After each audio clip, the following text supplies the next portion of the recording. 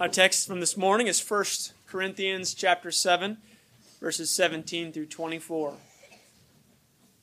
1 Corinthians 7, 17 through 24. Only let each person lead the life that the Lord has assigned to him, into which God has called him. This is my rule in all the churches. Was anyone at the time of his call already circumcised? Let him not seek to remove the marks of circumcision. Was anyone at the time of his call uncircumcised? Let him not seek circumcision. For neither circumcision counts for anything nor uncircumcision, but keeping the commandments of God. Each one should remain in the condition in which he was called. Were you a bondservant when called? Do not be concerned about it, but if you can gain your freedom, avail yourself of the opportunity. For he who was called in the Lord as a bondservant is a freedman of the Lord. Likewise, he who is free when called is a bondservant of Christ. You were bought with a price. Do not become bondservants of men. So, brothers, in whatever condition each was called, there let him remain with God. The grass withers and the flowers fade, but the word of the Lord endures forever. Amen. The title of this series has been Life Under Grace. It's remarkable. Life under grace. The gospel had come to the Corinthians. For those sitting in this room, the gospel has come to you. It's easy sometimes to have that feel pretty comfortable. And what a glory it is that it's comfortable living under grace and having the knowledge of the gospel. We can't forget the way the Bible pictures it. In the midst of a world of darkness, light has come, right? Nations that long in darkness have seen a great light. And imagine that, in the midst of darkness, light exposing now everything around you differently. It's the Christian's testimony. I was blind, now I see. And I don't know if I hear that enough from my own mouth and just in the midst of the world. I was blind, but now I see. I mean, everything is different. In the light of Christ, I used to see my life as sort of bleak, and you just have this, what seems like endless days. What is the point? And is there an eternity? Or you're racked with guilt and shame and pressure and conflict and sickness and just what is life? And so you grapple with everything to feel satisfaction. It's like living in the dark. But life under grace is living in light. That's really what's happening to this section of text in the Corinthians. Paul is engaging in letters that they have written to him, but they're writing from this vantage point of saying, it seems as if everything's different now. What about our marriages? What about if we're single? We haven't gotten married yet. What do we think about that? What do we do with our hands? What do we do with our feet or our money or our time, talents, vocation, gifts? What if our spouse isn't a believer? What do we do with money? What do we do with the temple prostitutes down the street and the giant temple fortress down the road? What do we do? What do we do in our lives? The truth is that the grace has come, light has come, wisdom has come. And no longer are we detached and not the children of God. We're not orphaned. We are adopted. We have been washed. We have been sanctified. We've been justified in Christ. A phrase that always annoyed my sisters growing up was, there would be conflict in the house or something would happen and I would just kind of, it's okay. Oh, that got so annoying to them. It's not okay, right? Everything can't just be okay, right? You got to feel something. It's fine. You spilled something, right? Conflict, boy drama, whatever. It's fine. It's okay. And in some ways I've adopted that as one of my theological, just ground-rooted sayings is that in Christ, everything's okay. It's tough to believe that at times. But what a wonderful thing to have is that suddenly looking around, all the mysteries of where we've been, what we've come from, the difficulties of life, the questions of our health and eternity, or our status before God has now, in light of Christ, been made okay. And taking our scripture memory from this quarter, one of the things that we have as an inheritance as Christians is rest. And it is really, really good. So let that be part of our testimony. That leads us into our text today. We are still engaging in this sort of back and forth dialogue of what do we do in our life. And last week we saw what do we do with marriages? Are we supposed to abstain from sexuality even in our marriage? Should we get divorced? How do we live as Christians? Should we be pure in the flesh? Does sexual intimacy defile the flesh? Should we divorce our partner if they're not a Christian? If our partner who is not a Christian wants to leave, what do we do? Should we let them go? Very practical questions on how do we live in light of this situation. Paul gave wisdom into those circumstances. And today he moves on a little bit more, sort of regarding a sense of being. You might call it vocation. A vocation tends to, in our minds, just think of like a job. It's not necessarily a job, but more of a station in life.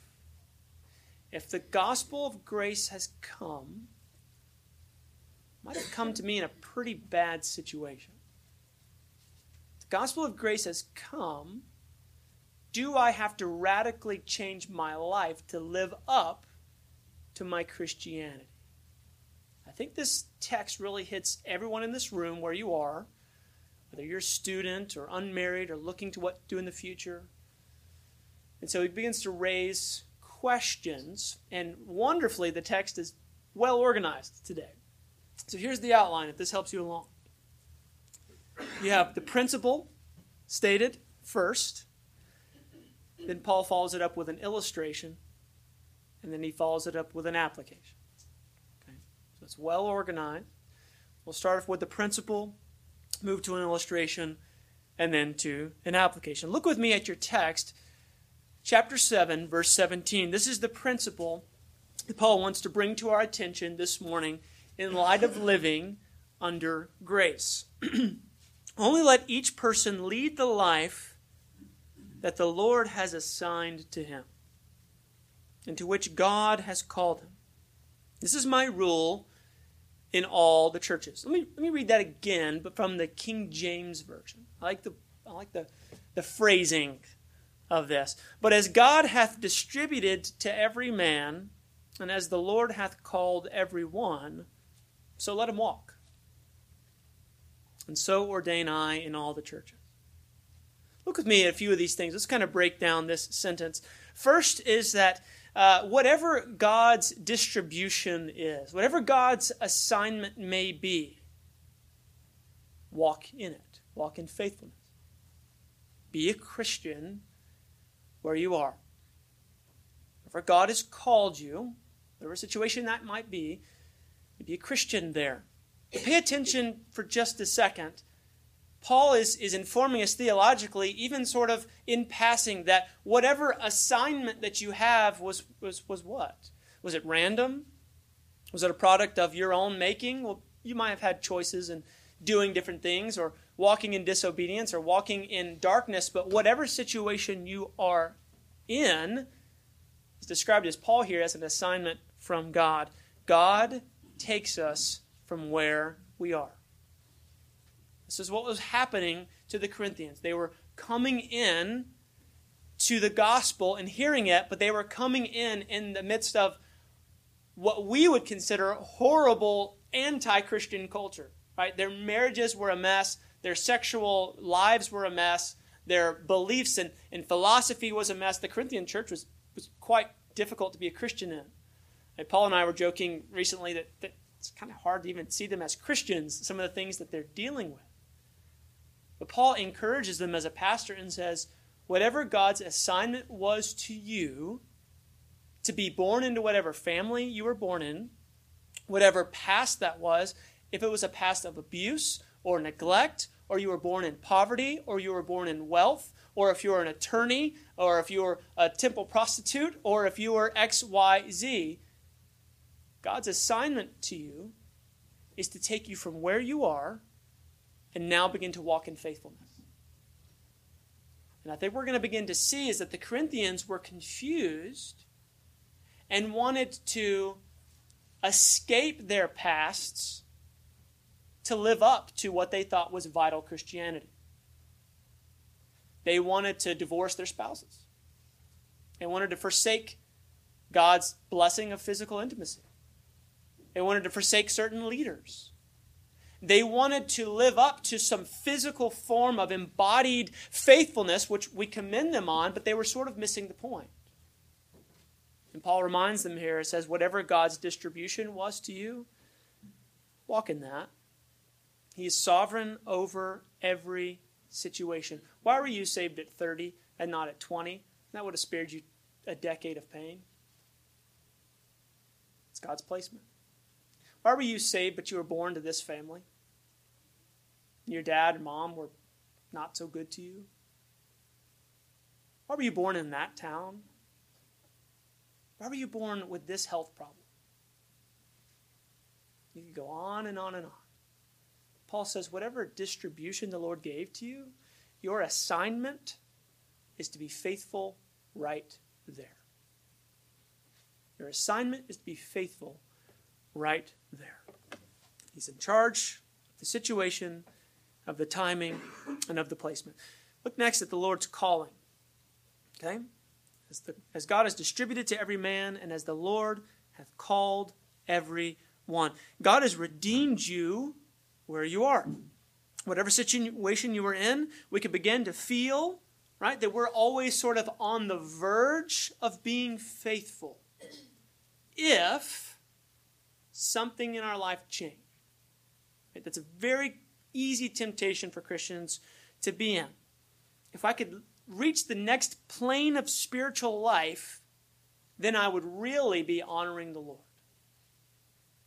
If I were more wealthy, I would be more generous. If I were more healthy, I would be more vigorous in prayer, worship. If I only had more time, I could join more church activities. You could go on down the line here. If only I were a better prayer, if only I could just read a little bit more, I would feel, maybe theologically I understand that God has forgiven me, but I would feel better as a Christian. You ever been in that place? I'm striving to be the Christian I want to be. And holy ambition, by the way, is a very good thing. But they had taken it a little too far in placing their identity and sense of rest, and we're going to see in just a second, fairly extremely, into making their callings radically change their practical lives. Paul, I think, as a wise pastor says, take it easy and walk faithfully right now. Not tomorrow when you have a little bit more money. Or not in the next season of life when the kids aren't so crazy and you can actually sit down and have your quiet time. Walk in your faithfulness now. You're not trying to perform, and God is not ticking off boxes for you and checking up to elevate you into the realm of peace, and finally you can have rest and be a legitimate, faithful Christian. No, you are washed. You are sanctified. You are justified. Pay attention and walk faithfully now. That's hard. It's very hard for us to do. It's kind of like a parent who you want your kids to grow, and you're not dissatisfied with where they are now, and yet you are not content with them staying where they're at. Does that make sense? So there's no sense of I'm discontent in who you are as a 3-year-old, but I am not content to let you remain a 3-year-old. And yet, the entire time, your love for them as a parent does not change. It's sort of how God looks at us. That ambition to grow is right. He is a father who disciplines and corrects and encourages and feeds and blesses. And to us, it can feel like we are trying to achieve that love. But a good parent says, of course I want you to grow. But the love is always there. The peace should always be there. That's very hard to get through a Christian's head, is that you have arrived. Does that make sense? Sanctification is that we're continuing to grow, but you're justified in the sense that you have arrived, right? You are not called to live in this sort of anxious balancing act. You're called to rest and faithfulness now. God is in the process of redeeming a fallen world, restoring it, which is not the same thing as arranging do-overs, as one commenter says. Beautifully put. Right? God is in the business of restoring the world, so taking people from where they are and moving them forward, and not saying, okay, now go back and redo it and try again. Change your circumstances. No. It's moving us forward into redemption. So let them walk. That's what Paul says. So let them walk. Church, wherever you find yourself this morning, whatever situation that you've come from, the thing that kind of gnaws at you in the back of your head that you just wish was gone or different and do over, you're not going to get that chance. But walk in faithfulness. Walk in faithfulness. And with the knowledge that God placed you sovereignly where you came from, but you are not, in your identity, your past. You are who you are today in Christ. Let's look a little bit about that through these illustrations, because it does get to identity. Verses 18 through 23, I'm going to sort of read again. Or actually, I'll summarize. It was two illustrations Paul began to give. One was the issue of circumcision. Right? So neither the circumcised or the uncircumcised is anything. It's not anything. It's those who obey the Lord. The second illustration was one of slavery, of a bondservant. All right, if you're a slave or free, it doesn't really matter. In both situations, the free man's actually the slave to Christ, and the bondman is actually free in Christ. So there's a new perspective here, and he's giving this very practical cultural illustrations that would have been sort of everywhere and applying to most everybody around. Let's look at first the illustration of circumcision. This was a cultural, right? So he's applying to this gospel principle on cultural and even physical identity. Circumcision was a sign of identity. It was who you were, a child of the covenant or a Gentile. Right? Sort of was a balancing act defining who you were. So some Jews who became Christians wished to hide their Jewishness. They were in a Greek context. The Jews were sometimes a despised people. So they were incorporating themselves into Greek life, which means they would go down to the gymnasium, right, and go down to the baths, and they would be naked down there, and they wanted to reconfigure themselves physically to not look Jewish anymore. And that day you used to go to the gym and everyone was naked, and now you go to the gym, everyone's only half naked. So it's gotten a little better on that. Some Christians wish to become circumcised. So the book of Galatians, right? So they were kind of questioning, do we even force them to be circumcised to be faithful Christians? But the gospel is not only skin deep. Okay, the gospel is not skin deep, as if to say a physical, tangible change to the flesh would make you measure up and level up into the status of faithful Christianity. And more than the physical changes here, although circumcision was sort of a bit tied with identity there, I think the heart of this is not the physical application per se, but it's this perception of identity. Neither circumcision counts for anything, nor uncircumcision, but keeping, rather, the commandments of God. The illustration here, like I said, is physical. It represents identity, the changing of our physical appearance to identify with a more faithful Christianity. So how would we apply that practically now? How would we apply that practically now? I was thinking through this, and I think you could go on for quite some time, but I would think if I showed up as a missionary in Africa, I began to present the gospel, there would be a temptation for Africans to want to dress and look and talk and sing and preach with the cadence that I preach in order to measure up to some sense of faithful Christianity. At least there'd be a temptation maybe to do that. Paul says you really don't need to do that. The gospel isn't in these sort of tangibles of, and he gets to many more times in this book of Corinthians of clothing and dress and food and style and teacher and rhetoric. It's more than that. The gospel is the grace of Christ. It's Christ and him crucified. It changes things.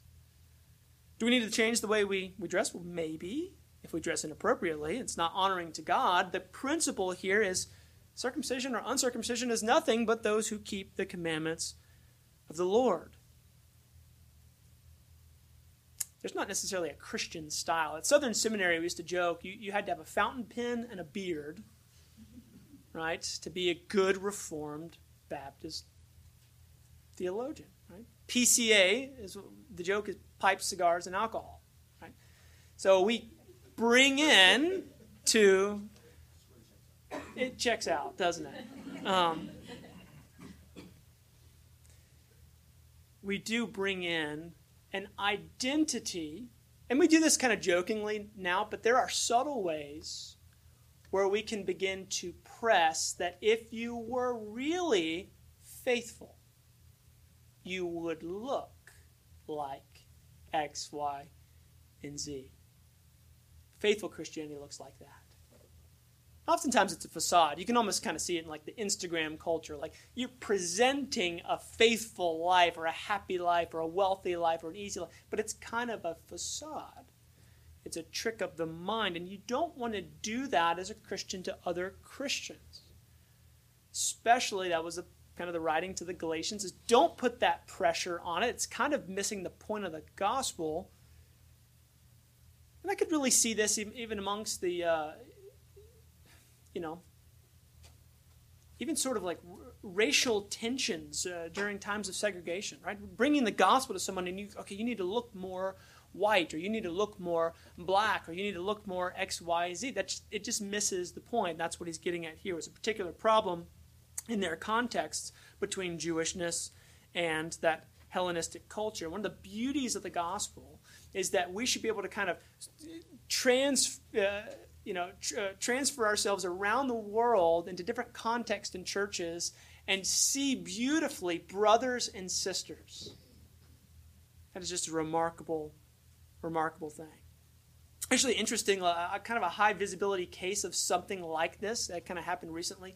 You're familiar with the tattoo artist Kat Von D from, it's like a TLC show, LA Ink or something. She just recently became a Christian and gave her testimony. And part of her kind of testimony was, I just don't know what to do with my body now. Like, I want to be a Christian. I want my physical body to measure up to my testimony now. And I look at my arms, and I've got this stuff about my witchcraft that I used to. I hate it. I don't want it on my arms anymore. So what would the gospel have to say to her about where she came from? How could she walk forward in obedience without shame, even if she wears her shame on her arms, like she feels that she does? It's a really interesting thought. How the gospel, when we get it right, at our best, when we get it right, it's all about Christ. It's all about Christ. Don't get me wrong, there are wise ways to dress and wise ways to act, and there's good music to listen to. But their question was, how do we live, Paul? How do we become vital Christians? Do we leave our spouse? Do we cut off our flesh? What do we do? Just walk where you are. One of the beautiful testimonies is that it's going to be all different. We're going to be walking from all different places. And some of us are going to be walking with limps, because it's tough to walk faithfully from where you're coming from. But the glory of the gospel is that we're all walking from where we came from. It's an amazing thing.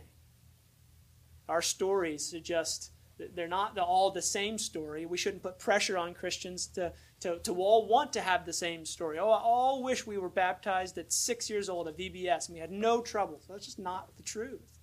And you can't go back and get a do-over. But you do all get the same thing, which is the perfect record of Christ's righteousness and the aid of the Spirit to walk faithfully now, wherever you are. Wherever you are.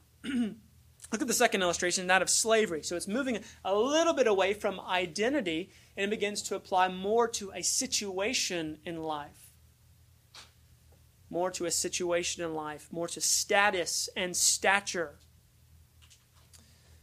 He says this in verse 20, each one should remain in the condition in which he was called. Were you a bondservant when called? Do not be concerned about it, but if you can gain your freedom, avail yourself of the opportunity. For he who was called in the Lord as a bondservant is a free man of the Lord. Likewise, he who was a free man when called is a bondservant of Christ. You were bought with a price. Do not become bondservants of men. When the gospel comes to a person, whatever station he is in his life, he does not have to become rich, does not have to become married, does not have to become divorced, become single like Paul. He doesn't have to be healthy. Sometimes there's the prosperity gospel, right? To be a vital Christian, God bless you. Sometimes there's the poverty gospel. If you're a really good Christian, you give all your money away, become a missionary, walk on your knees. Right? We kind of put that pressure on people. The gospel doesn't give us that. I had a friend one time used to tell me, man, one day I'm going to make lots of money. When I do, boy, I'm going to give to the church. I'm going to give to Christian schools, give to all these great causes. And I wanted to be like, scale that down. Are you giving now? No. Well, no. It'll be a lot easier when I'm rich. No, it won't. Paul says a couple things to the slave. He says, don't be concerned about it. Some translations say, do not be troubled. Do not let your heart be troubled about it. Don't fret. Right? You become a Christian and you're a slave. What he means is, don't think that you're any less a Christian, because you're in an entirely different situation than you want to be in. But don't fret that you're not saved, that you're not loved, that you're not in Christ, or that you're in any way separated from God because of your circumstances. Don't fall into the trap of, if only X, Y, or Z, I'd be happy. I'd be faithful. I'd be a better Christian. Serve God where you are, and don't be afraid.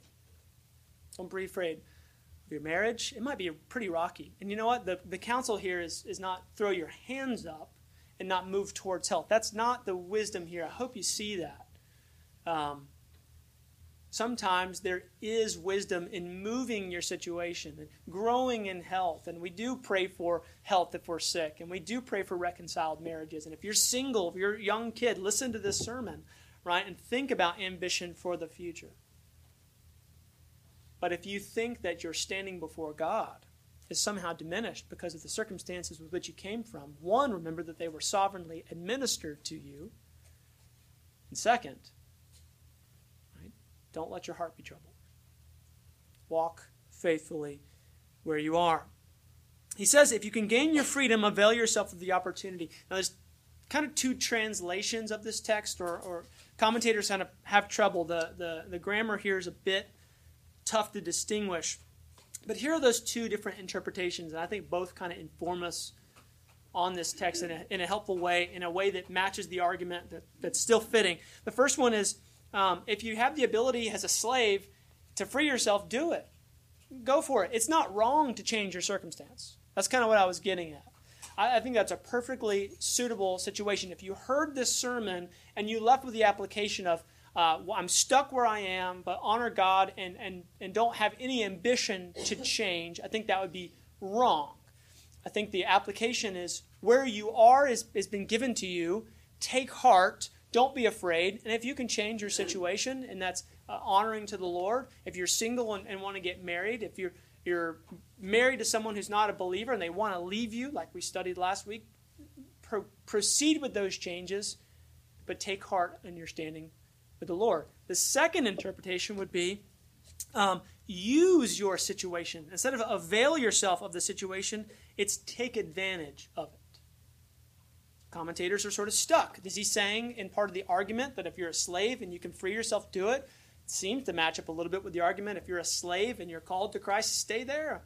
Take advantage of it. Use it. I think there's some wisdom in that.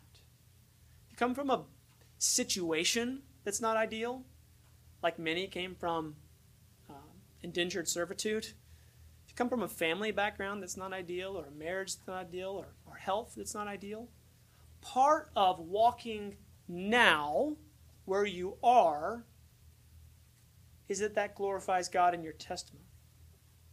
So instead of seeking to sort of escape it or erase it or sort of do a redo or a do-over, it is a particular glory that a slave, and he's going to kind of get to this application in just a second, is that a slave walks up, his shoulders upright, he is a free man in the Lord. In actual reality, he's not a bondservant at all. In actual reality, the man who is wealthy and free and who thinks he walks earthly, proud with the shoulders back, lives prostrate, a bondservant to Christ. It is a particular glory in your situation that points to Christ. And it'll all look different, right? It'll all look different. Why do we have the biography series that we just kind of did through Sunday school? It is because through different, unique circumstances, God is magnified in ways that we couldn't see unless those situations were presented as they are. And so those characters are worth remembering. Those stories are worth telling because they were faithful among situations that we wouldn't wish for ourselves oftentimes, but we get that faithfulness right there. And it is a help to us to see it. So we don't shame people for their testimonies.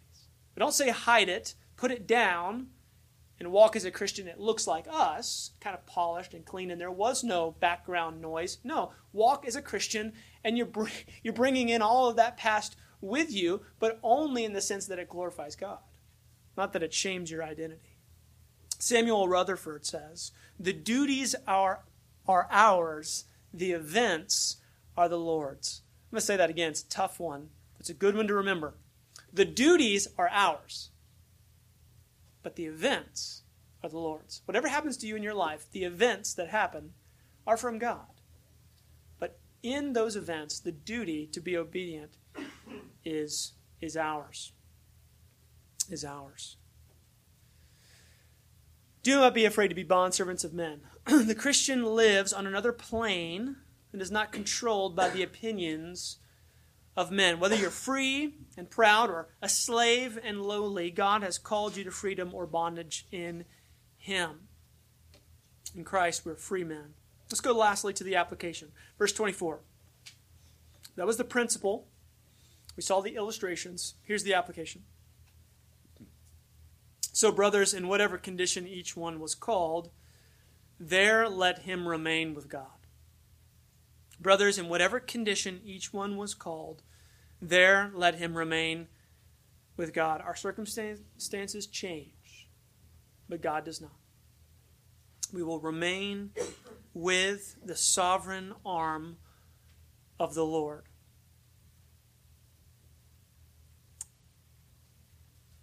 Whatever condition you're in this morning, kids, right? You kind of have the world before you, but you come from a particular place and a particular family. Your calling and stature in this life is not the job you will take, the marriage you will have, the kids or money you will have, but only your relation in obedience to the Lord. You are made in God's image. Adults, married couples, no matter what the status or how great or rocky or difficult your marriage has been, you're standing before the Lord is not valued on the quality of your marriage.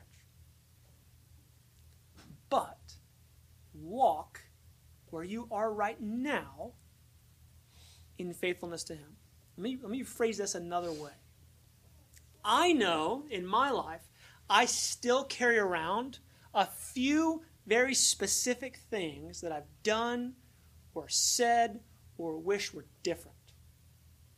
I think we probably all have that. I have a couple things that I wish I could just go back and erase from my memory and do them differently. And I carry them into my Christian life. And sometimes they feel like a sandbag. You read Pilgrim's Progress? He's walking around with that big heavy burden on his back. And then he gets to the cross and the burden falls off. And somewhere along my Christian life, I reach back there and grab it again. And just, maybe I'm just dragging it behind me, but I'm saying it's still there. And I'm slower for it, and I'm not really free from it. And Paul says, whatever that circumstance was, however bad it might have been, let it go. And walk now in faithfulness in Christ. So put it this way. In Christ, many of us wish we came into the church, we have accepted the gospel, that feels great, but we wish we could go back and change the pedigree from which we came. They wish they weren't slaves. They wish they wouldn't have done so much sexual immorality. Paul, I'm sure, wishes he wouldn't have been a bystander to some people's murders, right? I mean, it's some pretty heavy stuff. But you have been given the perfect pedigree in Christ. You have His righteousness. You have His family line. You don't have your own anymore. You wish you could change your record, things you said, things you did with your hands, things that plague you. The gospel says drop it. Who you are today is you have the righteousness of Christ. You are white as snow. And part of the testimony in the fight of faith is having that so frequently in our head that it can actually do battle with how frequently the shame is in our head, right? Because shame carry around all the time. Circumstances and the desire for change is there all the time. And you have to fight that with the frequency of saying, even when my heart condemns me, right? God is greater than my heart. I'm not leaning on my own understanding, but in all my ways I'm acknowledging Him. And who am I in Him? There is no condemnation for those who are in Christ. I'm a new man. If I feel that chain around my arm, that slavery to where I've come from, that who I've been, what I've said, what I've done, the situation, my health, my family, well, look down at your arms again. You're a slave no longer. There's no condemnation for those who are in Christ. It begins to make our testimony, even now in a world that feels a bit numb to Christianity, very palpable, very strong, very real. When we walk in a way that almost nobody has, in a way that our world is so foreign. And when I look at the things that are in front of our faces, the advertising, the social media, and the thing that's in front of our face is restlessness, is discontent. Christians do not join in the party.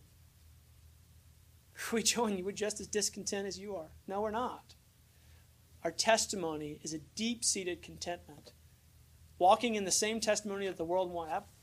That used to be me. Such were some of you. That's a powerful testimony. But it has to be the case that we are no longer. And much of that is our contentment. And of our looking and holding on to the Lord. Walking every day. Sometimes I have to get up here on a Sunday and assure us in my office, right? Assurance of our pardon. Maybe I can send you all a text every morning from now on, right? We need it often. That's what it means for Paul to pastor and say, no, this is life now, not under the long shadow of where you came from, but it is under the light of Christ. It's a life under grace.